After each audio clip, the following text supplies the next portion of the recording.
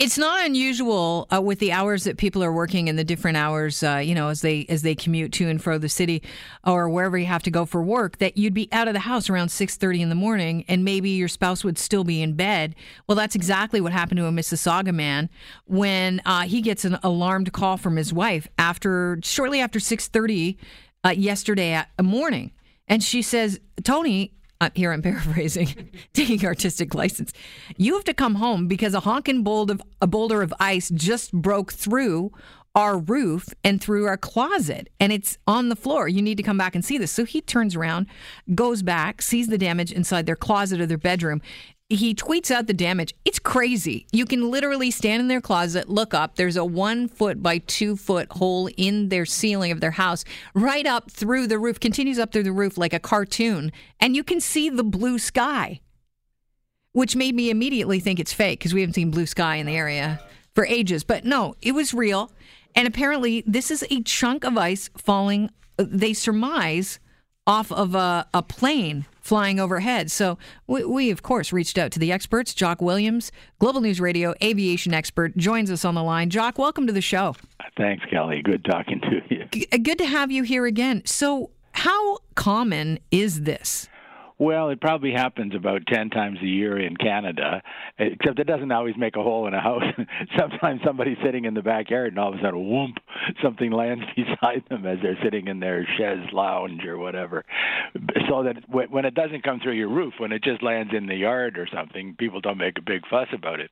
They should, I suppose. Falling objects will kill you if they hit you on the head, or if you're driving a car or something like that, it can cause a more serious problem. But I'd say 10 times a year something like this happens, but just not quite as dramatically as this one. I've heard, I'd say 10 times in Canada. Right, and we've heard stories about chunks of frozen, I think they say they're a bluish hue of feces coming out of planes that they're emptying the toilets. I thought that was an urban myth. Is that what happened here? And is it an urban myth? A bit of it's an urban myth. It's not when they're emptying the toilets. Toilets don't have any mechanism at all in an airplane that when you flush the toilet, what you're flushing goes out into the sky.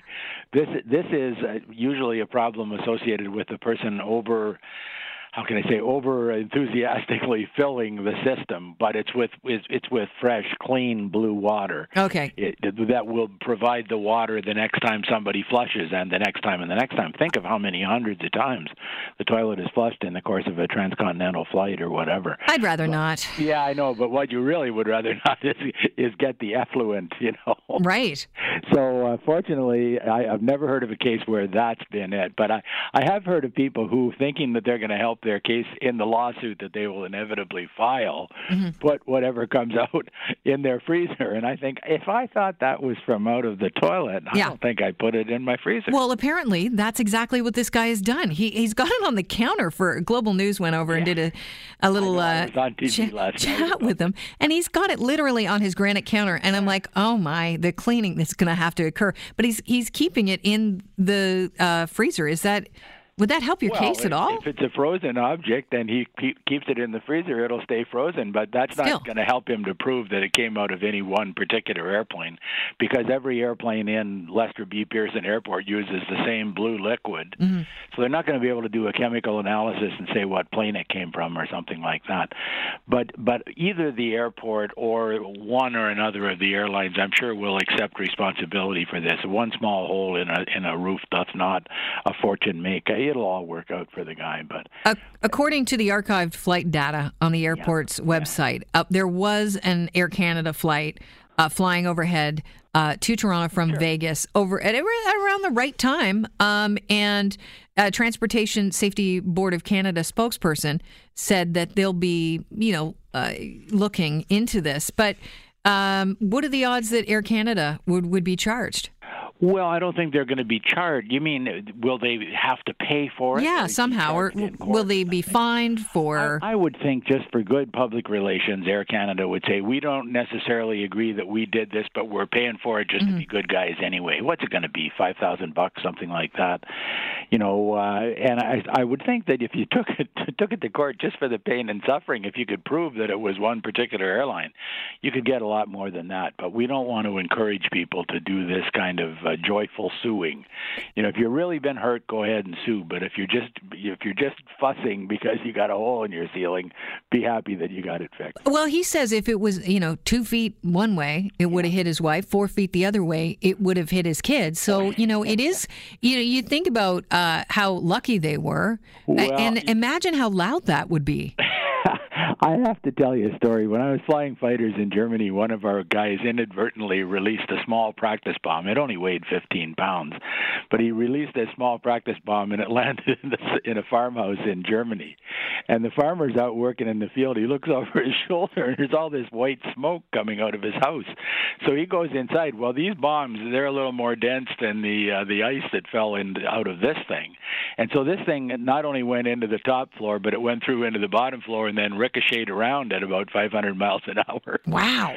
So the farmer takes pictures, and he brings a suit in court, really trying to sue the Canadian government. And we were willing to pay without question until somebody looked at the photographs, and it was like there was a before and after.